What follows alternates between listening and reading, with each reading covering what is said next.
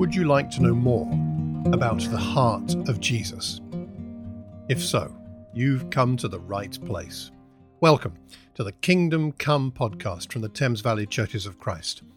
For 2 months, we're diving deep into the Sermon on the Mount, the Gospel of Matthew, chapters 5, 6, and 7. And these podcasts are designed to help us take these amazing words of Jesus and apply them to our devotional life.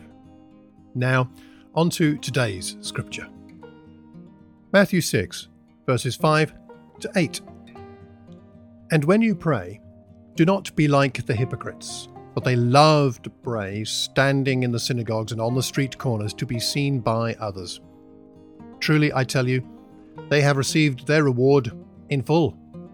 But when you pray, go into your room, close the door, and pray to your Father who is unseen.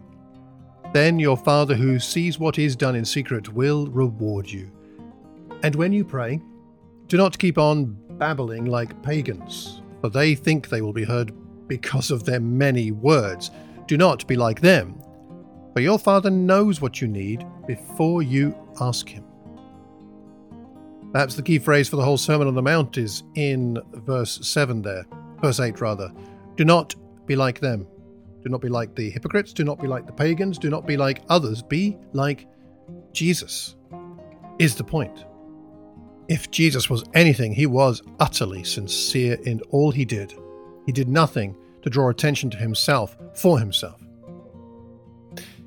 In our prayer times, the biggest factor is to be sincere, to be real, honest, humble, to be earnest, to be, essentially ourselves. Certainly respectful towards God, but trusting Him. That's why we don't need to babble, because we know He has our best interests at heart. We don't have to use many words. We don't have to try and impress Him, which is what the pagans were doing. Instead, we come to our Father in faith, with trust, and with humility. If you'd like a devotional idea for today, you might like to look up Psalm 18, verses 6 to 19, to read through and pray through to help you with this. Psalm 18, verses 6 to 19. Perhaps today's devotional thought is just to pray with all the sincerity that you can muster, no matter how that actually comes out.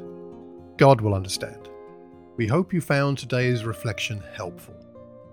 If you have any questions or suggestions, please contact me on malcolm@malcolmcox.org. Until the next time, let's pray. As Jesus taught us, Our Father in heaven, hallowed be your name. Your kingdom come. Your will be done on earth as it is in heaven. Take care. God bless.